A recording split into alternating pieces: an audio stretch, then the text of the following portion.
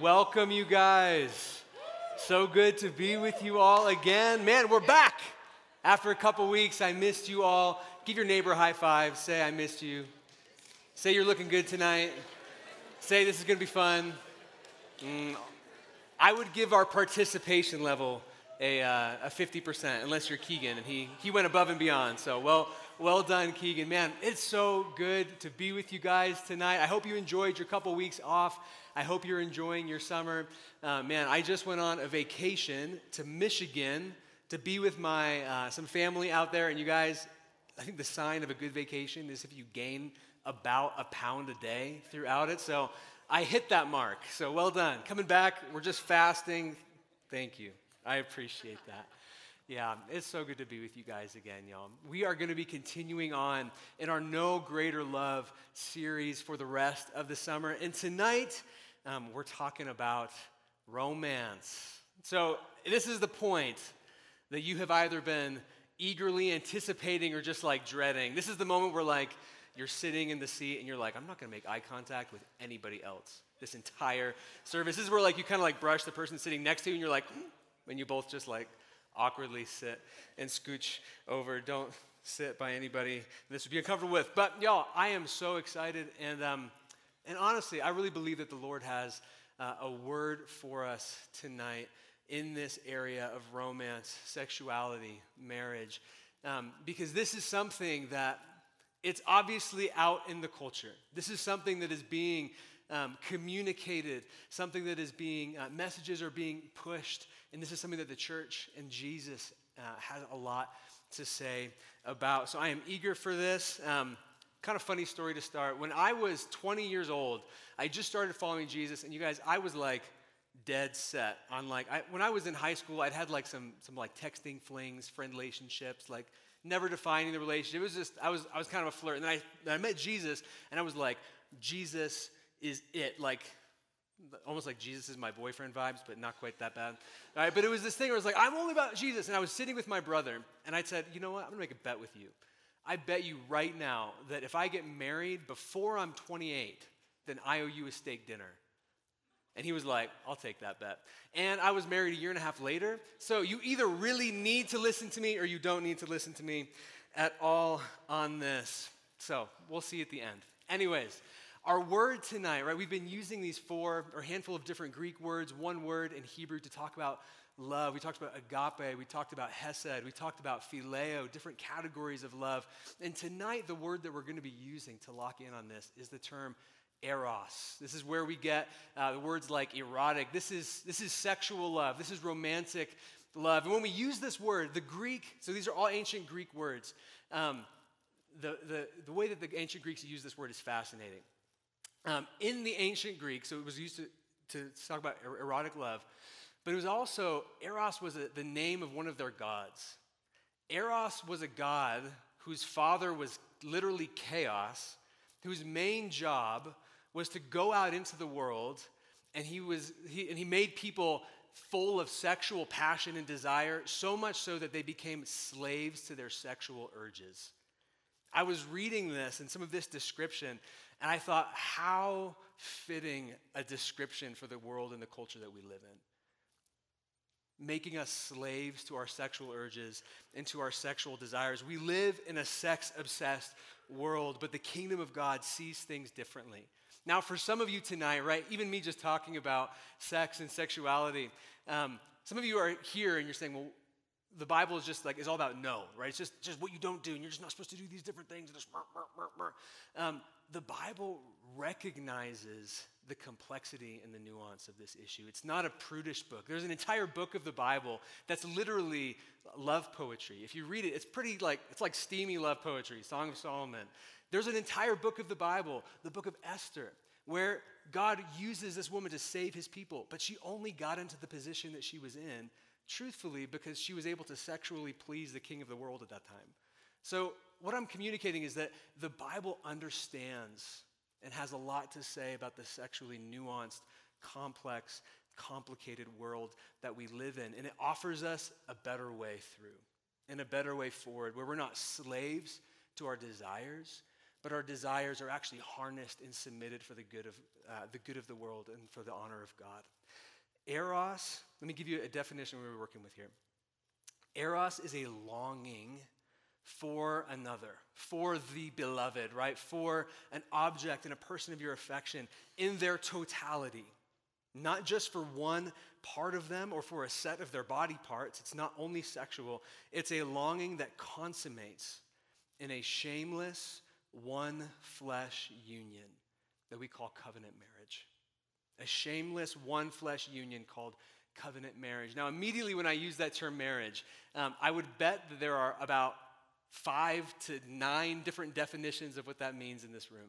I went to TCA around the corner. We took a rhetoric class when I was a senior.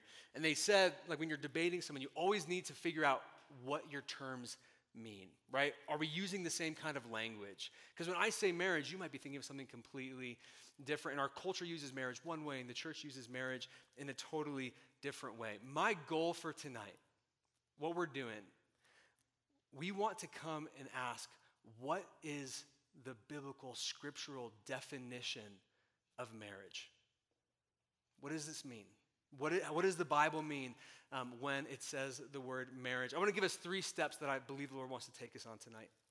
My goal for you is to cast vision for what marriage is. Now, vision is sight. Vision is letting us know where we're going. Because vision, it leads to repentance, and repentance produces fruitfulness. Because here's what I believe about you and about us and about this generation, is that God wants to move powerfully and mightily through us and through you. And one of the main tactics of the enemy to steal what God wants to do for you and for your life and for our generation is through the open door of sexuality. And so tonight I want us to have vision, which leads to repentance, which produces fruitfulness. We need a compelling vision for what marriage is. So this is all groundwork, but we're going to let the Word of God guide our conversation in this tonight. So if you've got your Bibles, jump to Genesis chapter 2 for me. All the way in the beginning, this is kind of like a second creation account. God has just crafted and created the world, right? Things of beauty are coming out all over the place, and it's good, and it's good, and it's good. And we're going to be in Genesis chapter 2, verses 18 through 25. I'm going to read our passage tonight. We're going to pray, and then we're going to jump in for some vision on marriage. Follow along with me if you have it. It'll also be up here on the screen. And the Lord God said, "It is not good that man should be alone. I will make him a helper comparable to him." If you're underline helper and comparable. A helper comparable to him. Out of the ground, the Lord God formed every beast of the field and every bird of the air and brought them to Adam to see what he would call them. And whatever Adam called each living creature, that was its name. So Adam gave names to all the cattle, the birds of the air, and every beast of the field. But for Adam, there was not found a helper comparable to him. And the Lord God caused a deep sleep to fall on Adam, and he slept.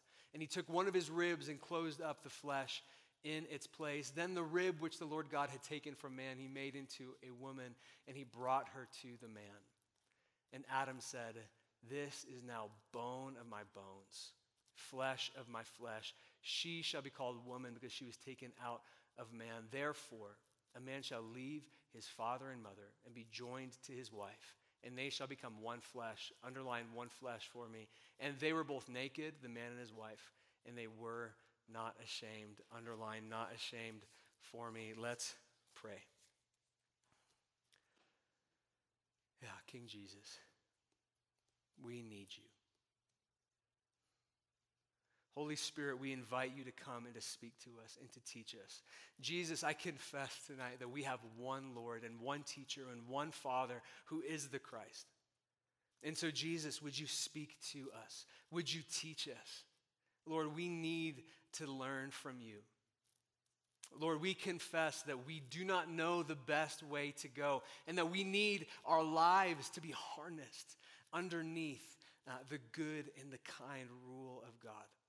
So, Lord, I pray that you would speak through me. And even as we're talking here about this issue, about these different dynamics, oh God, I feel the weight of this. I feel the weight of this moment. And Holy Spirit, I ask that you would take my words and you would speak through me. I pray that you would minister to each of us tonight, Lord. I pray that we would hear from God and not just from man. Lord, that we would hear what you are speaking to us. Open up our ears to hear you. We love you and we need you. And all of New Life Young Adults said, amen and amen. Tonight, I want to give us 3 different handholds, ideas for what marriage is. Now, a couple weeks ago, we used the term covenant when we were talking about Hesed. If you were here, awesome. If not, I'm going to give us just a quick refresher because we're using this word covenant a lot. A covenant is a promise, but it's a kind of binding promise that when you make it is intended to last until the moment they put you in the ground. A covenant is something that you enter into and you don't have any intentions of entering or walking out of. A covenant is like a super promise. It's like when you were in 6th grade, you did pinky promises, right? And like they broke your pinky if you broke it or something like that. Like this, it's like a super pinky promise. It's a big deal. So marriage is a covenant. I want to give us 3 terms for what marriage is. Marriage, first and foremost, is a covenant of unity. A covenant of unity. Genesis 2:18 says, and the Lord God said, it's not good that man should be alone. I'll make a helper comparable to him. Even just like, this is not even what we're talking about, but I think this is so interesting, right? God has just finished creating all of the world, and he makes like fish in the oceans and the mountains, and he's like, that's good, and that's good, and that's good, and it's this like cacophony of beautiful goodness just overflowing from the joyful heart of God. And then before sin even enters the world, we hit this moment, he says, but it's not good that man should be alone. This should strike you as interesting. That even before sin entered the world, it wasn't good that man should be alone. Y'all, that is why we're doing this No Greater Love series, is because God crafted us to be in relationships with one another. Anyways, that's for free. Moving on. It's not good that man should be alone. I will make him a helper comparable to him. We're going to look at 2 terms here that are going to be helpful for even what marriage is. This first term is helper, and this second term is comparable. We're going to talk about these here for a sec. Now, when I say the word helper, so in this context, right, Adam has been entrusted with the garden. He's been entrusted with naming the creatures, with ruling God's world. And then God says, let's make Eve and craft a woman and a wife to be a helper to him. Now, when I say this, some of you were like, time out. Like helper seems like less than, right? I think of like Robin to Batman when I think of helper, or I think of like a second class kind of citizen or something like that. That's not what this is saying at all. This word in Hebrew is the word Ezer or Ezer, and this is word used about 10 or 11 times throughout the Old Testament. And almost every other time that it's used to talk about God being a helper.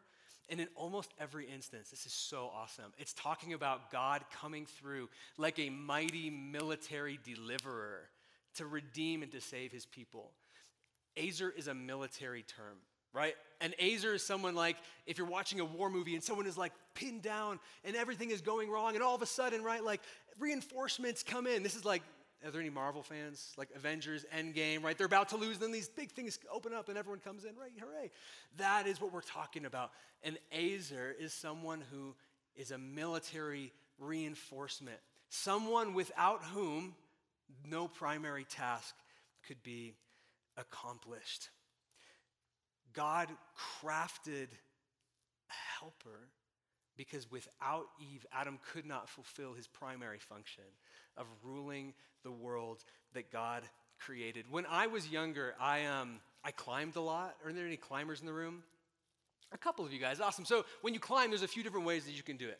So one of the ways is you boulder, which is where you climb, but you don't have a rope, and so you just like climb kind of close to the ground.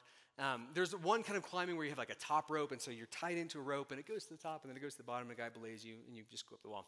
But then there's this third kind of climbing that's really interesting, and it's called mountaineering. This is what people do when they're like summiting Mount Everest or something like that. And what it is that you're tied into a rope, and then that rope, a little farther along, someone else is tied into the rope, and a little farther along, someone else is tied into that rope. And I remember the very first time that I was doing this, just having like a moment where I was like, time out. You want me to go up there, only tied to those people? Like, what if we all fall at the same time? What's going to happen? We're going to die. But what happens is when you climb the wall as a team, You clip into these different safety moments, and when someone falls, the support of the other people on their rope actually catch them and then help them back onto the wall. This is the picture of an Ezer in Scripture. It's the picture of someone that you're tied to, you're connected with, a partner who is equal to you that you can come and support and love one another. Christian marriage is built upon two equal, not identical, but equal partners who support, encourage, and champion one another. And even this, I want to just clarify this. This is built upon mutuality. Now, in this context, right, Eve was crafted as a helper to Adam. But if you look at the rest of the biblical narrative, the invitation for marriages and the invitation for even human relationships is this idea of mutual submission. You read Ephesians 5, and Paul is writing, and he says, talking to husbands and wives, says, you therefore submit yourselves to one another. So this isn't something where you're the husband in the relationship and your wife just helps you do whatever you want to do. That's not what this is talking about. This is where you get to mutually go low and raise up one another to each other's calling and purpose in the world. That is what it means to be a helper. Marriage is a covenant of unity.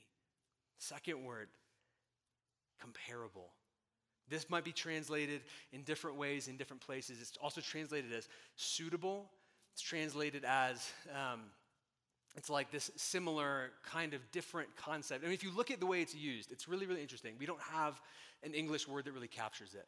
It's this idea of something being same but different. Same, different. And you're like, well, what does that mean? How can something be the same but different at the same time?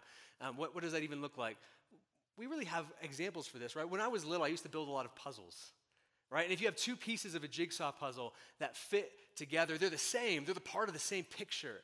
But they're different and that they're unique, they're compatible, they're things that fit together to form a cohesive image and a cohesive whole.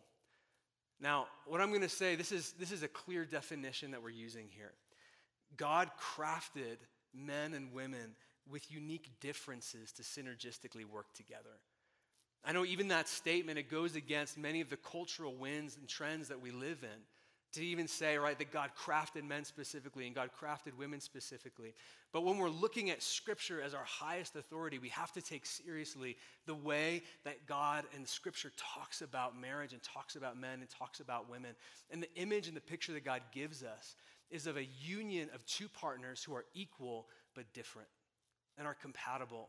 So we're talking about marriage being a covenant of unity. Marriage is a covenant of unity formed and fashioned between a man and a woman. This is what we see in Scripture. This is the definition that God is giving us. And again, your feathers might be ruffled. Bear with me. Okay, I promise this is good news for us. Our sexuality in the kingdom of God is written into our bodies. It's not written into our emotions. It's not written into our sexual urges, right? In the kingdom of God, eros, sexual urges, are not our highest level of authority. We come underneath the authority and the power of God. And truthfully, friends, the enemy despises your sexuality. And he's crafted lies to come against your sexuality and lies to come against even this idea of marriage. Because most of us in the room aren't married. Are there any married people in the room?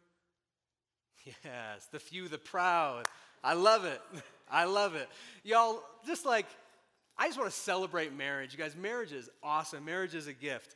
But the enemy hates marriages. But for those of us who aren't in marriage right now, there are certain lies that the enemy wants to feed you that are going to be destructive to your life and to your marriages in the future. So I'm going to give us a couple of these lies, even as we're kind of working our way through this message. The first lie that I believe the enemy tries to get us to believe that comes against this idea of a covenant of unity is that my life is about me, what I want, and what I feel.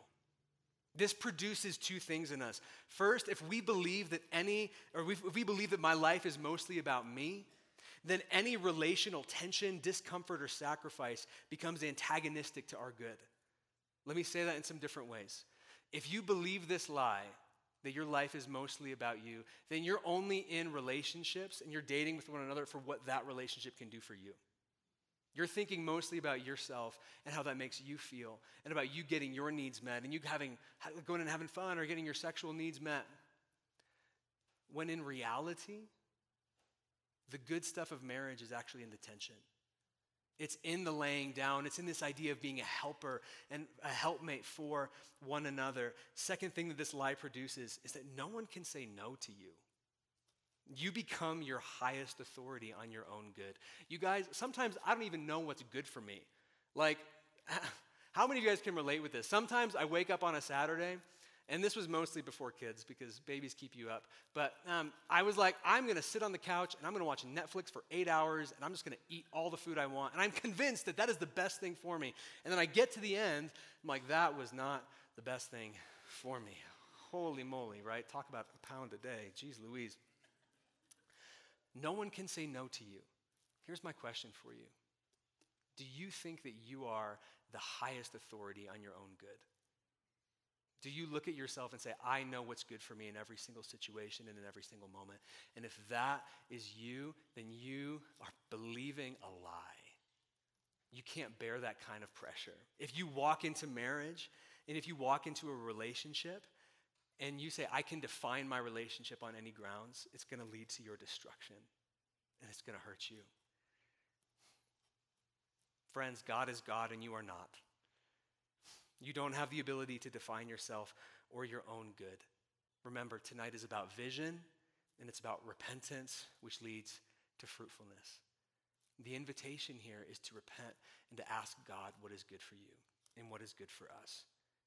First point, marriage is a covenant of unity, two becoming one together. Moving on to our second point. Marriage is a covenant of intimacy. Intimacy.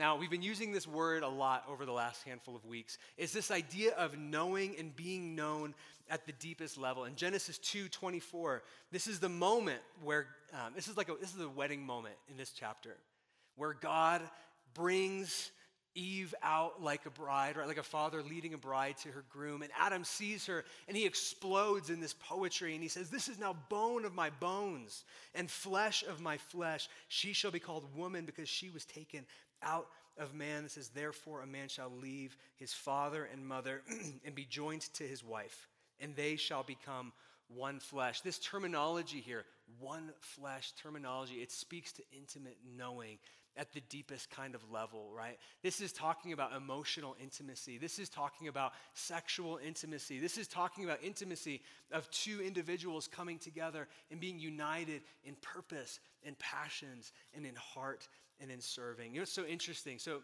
the Hebrew Bible, they use euphemisms a lot to talk about sexual things because they didn't want there are different thoughts on it. Some people say that they didn't want just like graphic stuff in their sacred texts. I was saying that, and in the back of my head, I'm like, but Song of Solomon's is pretty graphic. Anyways, the word that they use for sexual intimacy, it's this Hebrew word, yada, which literally means to know. In Genesis chapter 4, one chapter later, it says that Adam knew his wife Eve, and then she produced a son. In the kingdom of God, in marriage, sexual intimacy is a really important component of this. It's not the only component, but it's an important one. And it's one, I even just want to take a second and talk about it.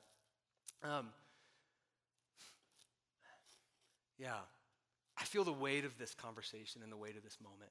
Even as we're talking about sex and we're talking about sexual intimacy, I recognize, looking at even just like statistics that have come out in the world, things that are happening in our culture right now, that most of us in this room have had some kind of sexual experience that has hurt you.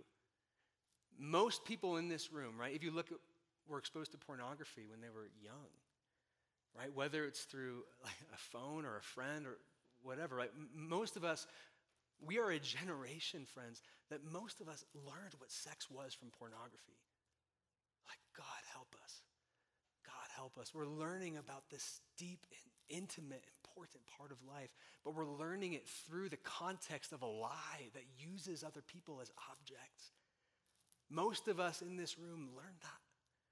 I recognize, even as we're talking about sex in this room, right, that there are those of us who've probably experienced some kind of sexual abuse and sexual trauma. There might even be some of us in this room who are perpetrators of sexual abuse and sexual trauma. The invitation for all of us is the same. the gospel of Jesus, the love of God for you in this moment. God wants to pull you in. He wants to heal you, and he wants to give you a new vision for what life can look like, and even what your sexuality and what your sexual life can look like. And so what I want to do, I just want to cast some vision. Just even talk about what sex in marriage is. Have you ever asked, right? We have all these ideas of like, man, sex shouldn't be this, right? It shouldn't be pornography. It shouldn't be abusive. Have you ever just stopped and said like, well, what should this be? Right? This is like this big crazy part of life that it seems like is causing a lot of people a lot of pain. Why is this even around? So what I want to do tonight is give you some vision for even why did God craft the same? Because God made sex, and he made it good, and he made it a gift to his people. Sex in marriage is three different things, many, many more. But the first point is that sex in marriage is delight-filled. Sex in marriage is full of joy. I've talked about Song of Solomon a lot. It's literally just 8 chapters of a married couple like being intoxicated with one another. Like it's literally just like this joyful cacophony of marital love and intimacy. Proverbs 5:18 says this. It says, delight in the wife of your youth. Sex in marriage should be a joyful, delight-filled experience for you and your spouse someday. This is so interesting, you guys. There are all these studies that have come out by these secular organizations, and they asked a lot of different people in a lot of different contexts just about their sex lives. And they said, like, how many times do you have sexual intimacy? Is this something that, like on a scale of 1 to 10, how satisfying is it? It's interesting. But at the end of those studies, do you know what they discovered?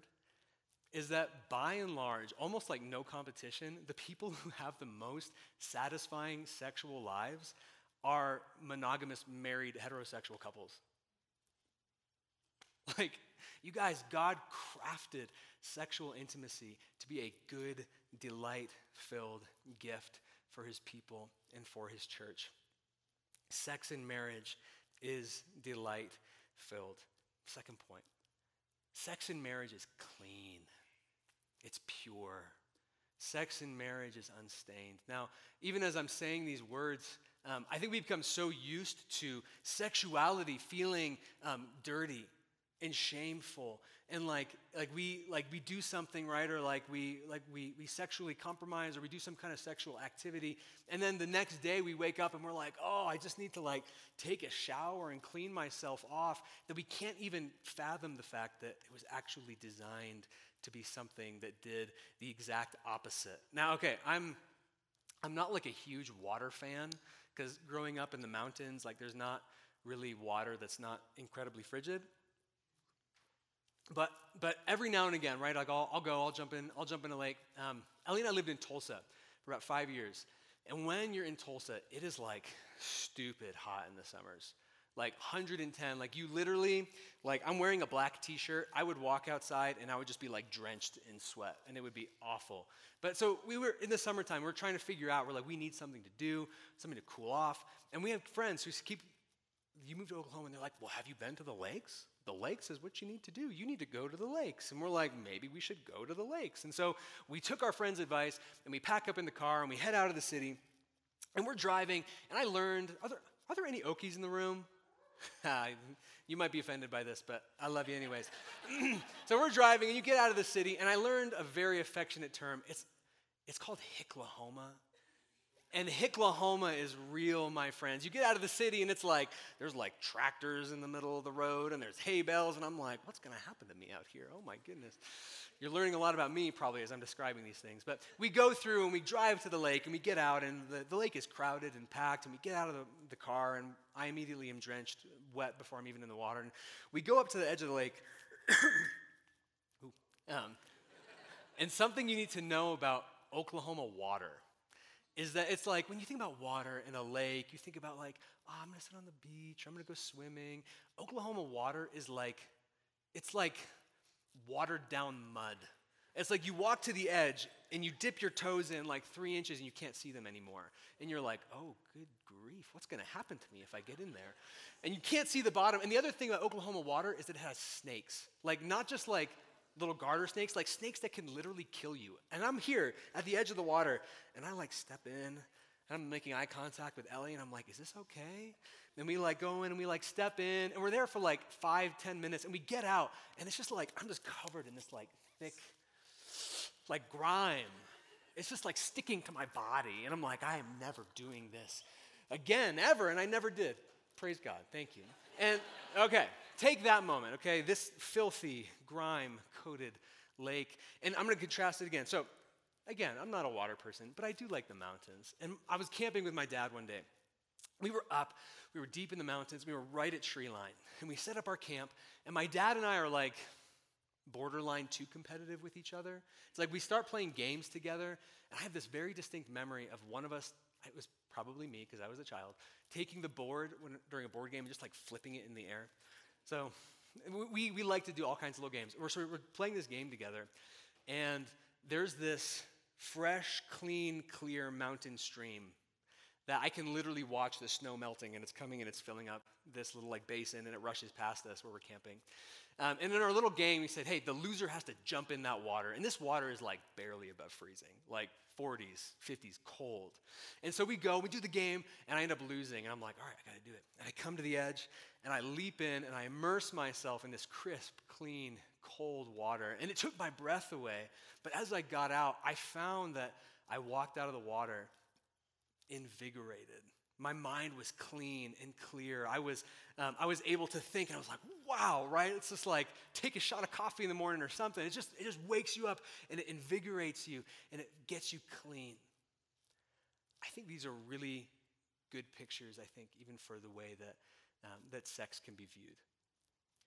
We're so used to grimy Oklahoma lake kind of sexuality where you experience something and you have these deep sexual desires, right? Because you were crafted that way, and then you do something or you give more of yourself away than you desire, and you get farther down this line, and you just look at yourself and you're like, I just need a freaking shower. Like, God help me. I just need to get out of this, right? But you can't get out of it. And we get so used to that we don't even realize, you guys, God crafted sex to be the opposite. God, in marriage, in a marital, intimate, covenant marriage, sex is something that invigorates you, enlivens you. It actually brings you more into alignment with love for your spouse and love for God. Sex in marriage is clean. Hebrews is talking about marriage, and one of the things that he says in the book of Hebrews is keep the marriage bed pure, because there's power in it, friends, to bring life and to bring freedom. Marriage, or sex in marriage, is clean, it's pure, it's unstained. Lastly, sex in marriage is bonding. It's bonding. This really interesting thing happens when you have sex or have like some kind of sexual experience, is that in the moment of that sexual experience, your body releases incredible amounts of oxytocin. This is this chemical in your brain that literally binds you emotionally and mentally to whatever or whoever you're in that sexual experience with. Now, in marriage, this is a beautiful thing. This is something where you get to be knit together in unity with your spouse. Sex becomes a physical expression of an emotional and spiritual reality, right? It becomes an expression of, man, like my wife and I, we're already intimate. Like we already know everything that's going on. We have emotional intimacy. We have spiritual intimacy. And then our sexuality just gets to be an expression of that just binds us even more closely together and knits us even more closely together. Where this gets twisted and off is when we have a generation that's been taught sexuality by pornography. And when most of us in our generation have between 5 and 10 sexual partners by the time we're 18 and graduate high school. We get to this point where we can no longer bond well with anything or anyone. Now, this is bad news. Like, this is heavy. The really good news of this, you guys, is that God wants to heal you. He wants to heal you. And I want to expose a lie here, and then I want to give us a way forwards in this idea of sexuality. This lie, number 2, is that I cannot control my sexual urges, and to do so would actually be untrue to myself. There's this lie in our culture that unless you act upon every sexual desire that you have, that you're not actually actualizing yourself. Y'all, this will kill you. It will kill you. It will make you a slave, not free. And God made you to be free. I want to share a story of a friend of mine. I asked his permission if I could share this, but there's a dear friend of mine in Tulsa. And I was a teacher in Tulsa. He taught with me. We were also close friends at our church community. We'll call him Brian for this. So part of Brian's story is that he was raised in the church. So he was raised in a believing family. He decided he wanted to follow Jesus from a young age. And as he was reaching like middle school, high school kind of age, Brian had this moment where he's seeing his friends and they're starting to like couple off and they're talking about like who they want to get like connected with and like who their crushes are. And Brian has a moment where he's like, wow, I'm not feeling any of these kinds of emotions towards women. I'm actually feeling these towards my friends. And so it started this process for him where a couple years later, he kind of came to the conclusion where he was like, I think I'm gay. Like, am I gay? I think I'm gay. And what he did in that moment is that instead of pulling back and saying, I'm feeling this desire, this is becoming part of my identity, he pressed into his community and he sat down with leaders in his church and he really just dug in. He's like, well, what does this actually mean for me? Right? If I'm experiencing some of these things, attraction towards someone of the same sex, what does that actually mean for me? And what he did is he dug in and he read passages like Genesis 2. He read passages where Jesus talks about God crafting humanity, male and female, and what God brings together, let no man separate. And he ended up coming to the conclusion that the only way, really, that the way to faithfully follow Jesus in his entirety, not just in one part of him, but in his whole life, his whole sexuality, was for him to take his sexual urges and his sexual desires and to lay them down at the foot of Jesus. So my friend is in his 40s now. He made a decision when he was in his early 20s that if God changed his desires, like awesome, but he was not going to let his sexuality and his desires define the way that he followed Jesus. He was not going to become a slave to his urges and to his appetites, but he was going to take those things and to lay them down at the foot of Jesus. And here's the thing about my friend. So he's lived a celibate lifestyle his whole life. He's not had intimate sexual experiences in his entire life. Now, some of you might hear that and be like, like, is he like deprived? Like, is he is he like a half human? You guys, Brian is one of the most interconnected, deeply intimate friendships with other people, life-filled, overflowing with joy people I have met in my entire life. He's one of my favorite human beings on the entire planet. You just like sit with this guy and you talk to him and you're like, you have been with the Lord. I tell you this story for a couple reasons. First is that I recognize that there are many of us in this room who have experienced same-sex attraction. Let me first just say, like I'm so glad you're here. Like, the church is the place where we want to be. The church is the place where we can come with any kind of background, context, and history, and where we can come and bring our lives into connection with Jesus. So, little side note. But primarily is because I think Brian's life is an example of what it looks like to live a life not as a slave to your sexual urges, not as a slave to what you want in a moment. Here's my question for you. And even just expressing, if there's any kind of like misclarity, the Bible's language about sexuality is always in the context of marriage. Scripturally speaking, you guys, the way we believe God crafted the earth is that in a covenant marriage, sexuality is a good gift and a blessing. But if you practice sexual experiences outside of marriage, it gets really dangerous and it gets damaging. The word that Scripture uses to talk about that is porneia. It's where we get pornography from. It's any kind of sex outside of marriage. So here's my question for you. What are you willing to do to be free of being a slave to your sexual urges? Remember, tonight is about vision that leads us to repentance, that produces fruitfulness. What are you willing to do to be free? Jesus' words on this issue are heavy at times and in love. In the Sermon on the Mount, Jesus looks at his friends and he says, talking about sexual sin specifically, he says, if your eye causes you to sin, gouge it out and throw it away.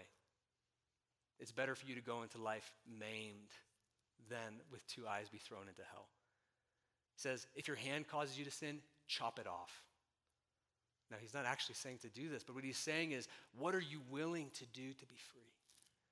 Are you willing to do what it takes to walk in freedom, not as a slave to sin, not as a slave to sexual urges, harnessing these things to the gift and the glory of God? Are you willing to join accountability? Are you willing to come together with another group of guys, another group of gals who know your story? You guys, we're going to be partnering as young adults with some of our fire team ministry here at New Life to start offering some opportunities to walk in accountability relationships. We'll talk more about that as time goes on. Are you willing to set up boundaries with your significant other? If you're dating and you're finding yourself consistently crossing sexual lines, are you willing to set hard boundaries that say, we're not going to go this far? What are you willing to do to protect this? Are you willing to even separate and break up with a boyfriend or a girlfriend? If you're living together, are you willing to move out?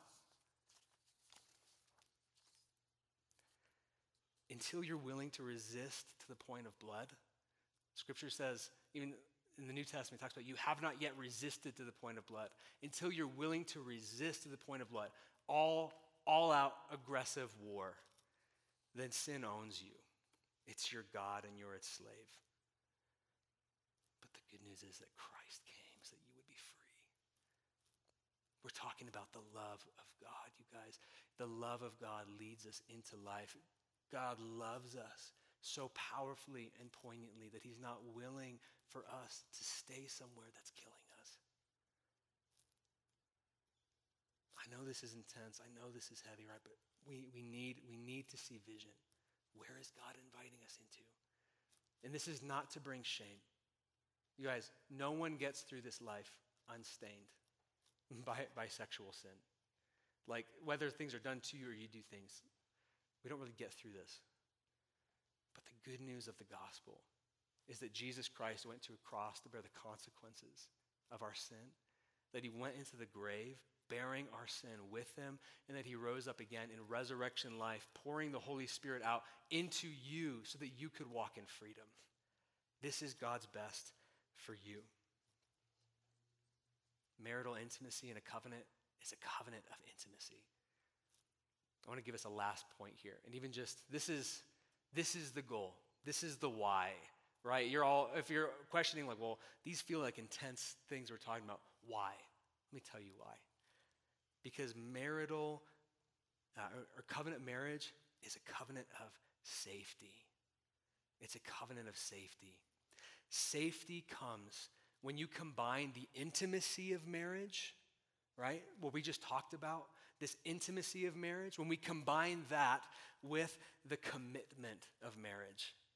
When intimacy and commitment come together in a unified covenant for the rest of your life, that's when safety blossoms and blooms. Genesis 2:25 describes it this way. It says that, and the man and his wife were both naked and they felt no shame. And now naked is not just talking about like they've got good beach bodies and they're like, I can strut it. That's not what it's talking about. It's that they were fully seen. They were known in all of their complexities and nuances and the things that they were good at and the things that they weren't good at. And they didn't have to hide anything. They didn't have to hide anything. To be naked and unashamed is to be fully known and to be truly loved. It's a covenant of safety. You guys, I've experienced this time and time again, even in Ellie and I's marriage. There were things that I went into marriage and into dating that like when you first get to know somebody, right, you don't just like lay all your chips on the table. You're not like, well, here's everything about me, right? You kind of get to know each other over time. And there were some things where you kind of like slowly get to know each other and you slowly get to know each other. And then like, some of you have probably experienced this. There's like that thing where you're like, oh boy, like we're going to have to talk about this at some point. And then like that moment and like you got a little bit of like shaky hands and then like you share it and it's like the moment of pause where you're like, this could be it, right? Like this could be the whole deal. I found time and time again in Ellie and I's marriage is that when we come to one another with these parts of ourselves that we're terrified to share, because we exist in a unified covenant submitted underneath the authority of Jesus, where we know one another and love one another, it actually becomes, those things become fuel for our connection. Sharing those scary things, it actually strengthens and builds and adds to our marriage, to our connection. into our covenant. I want to give us one last lie here, and then we're going to start moving towards the end. There's a lie I think some of us are believing, is that you or I will never be fully seen and loved. I think some of us in this room, because of these things that we've done and these things that have been done to us, come into a space like tonight, and whether it's with God or with a marriage relationship, we say, people are never going to know all of me and actually love me. And I think that drives us a couple different ways, right? I think that drives us sometimes to like keep all of our relationships really shallow, or to like even try to like use other people, where we come into a kind of connection and we start like dating somebody, and then like things get too like a little bit too serious, and so we bounce to the next person, we bounce to the next person, we bounce to the next person. If that's you tonight, and if your core question, the core lie is, am I ever going to actually be loved? Am I ever actually going to be seen? Here's the invitation of Jesus for you. Stop trying to find your love needs in another person. Come to Jesus. Let him speak his love to you and over you and through you. Let him meet those needs. And then second, here's my invitation, is come and meet those needs in the context of community, not in the context of a romantic relationship. Until we come and we're a part of a group of people where we receive our love from God and we can give it to one another, you're never going to be in a space where you can be a good spouse. This is always an interesting thing, right? Like we always come into context where we're like who is the person I want to find as a wife, or who's the person I want to find as a husband? I want to find a good wife, find a good husband. Have you ever slowed down to ask, am I good husband or good wife material? If this is you, slow down. Come and find your love from Jesus. As we're even closing tonight, you guys doing okay? Yeah, are we okay? I know, y'all, I think anytime we talk about sex and anytime we talk about marriage, y'all, it's painful and it can be intense. But you guys, if we press into this as a community, if we press into this as a generation, I believe that God wants to both heal us, but then also send us out. Which leads me to this kind of last idea I want to leave you with tonight. Why would I want to live this way? Why would I want to live in a way, right, that prioritizes covenant marriage? Like that seems like like covenant marriage, like only having sex with one person that you're married to for the rest of your life, and like as you're dating or you're engaged, like not having sex. Like that seems hard. So you're like, why would you even want to live this way? What's the incentive here? I want to give you two ideas. First is for the life of your own soul. Our God isn't the kind of God who puts needless impositions on us. God doesn't come to you and lay heavy burdens on your back just because he likes to see you squirm, right? He's not over here being like, oh, he really wants to go have sex. Like, no, right? That's not who God is. But what he does is that he invites us into a way of being that actually produces life inside of us. It's good for us. God wants to bless you. You guys, I think all of us in this room would come and say, I want the blessing of God on my life, right? I want God's favor. I want his love. I want his, the clean water, right, of God's love and life to flow in me and to flow through me. When we live in habitual sin, when we're slaves to sin, that clogs that up. God can't bless sin. That doesn't mean he won't bless you and doesn't love you. But what it does mean is that we can't live in unrepentant sin and expect the full blessing and power of God to flow through our lives. That's not how it works. God wants you to live well. This is for the life of your own soul. And then the second point, and this is where we're going to close, is we want to live this way for the blessing of the world.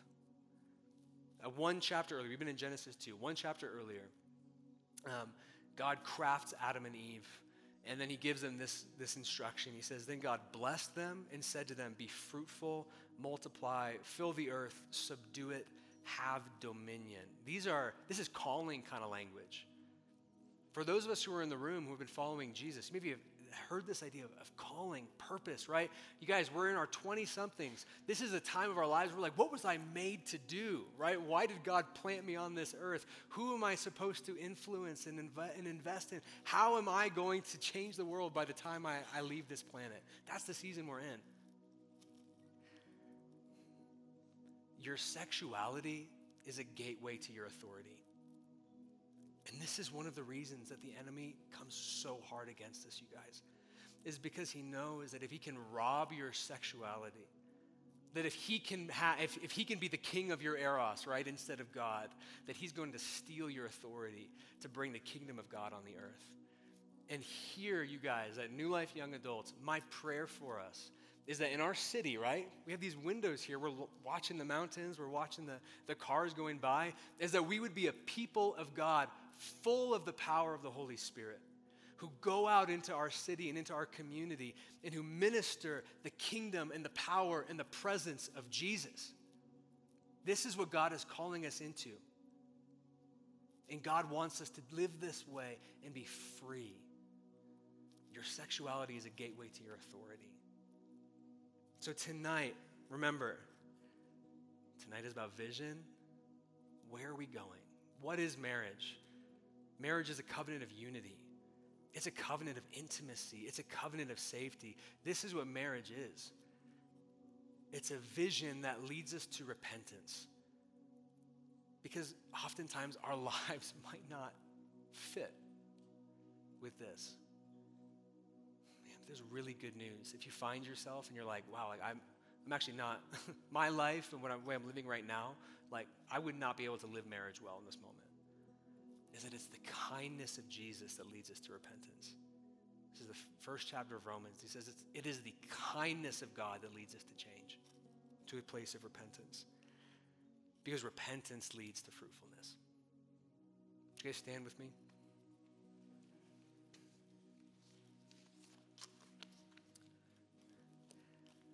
As we're closing, I want to remind us of some of these, even these 3 lies, and just try to identify them, right? See if these are things that the enemy would come against you with. My life is about me, is this first lie. The second, I cannot control my sexual urges. And then last, I will never be fully seen and loved. If you find yourself believing any of these, then the invitation for you is repentance. Is to say, God, I have believed these. Forgive me and heal me. And if you're here in this space where you're like, I believe this, I'm walking in this, I'm living in purity, then ask God for fresh vision for your marriage. And just see what he says. Let's pray. Let's worship. And we'll go from there. King Jesus, you are the God who created marriage.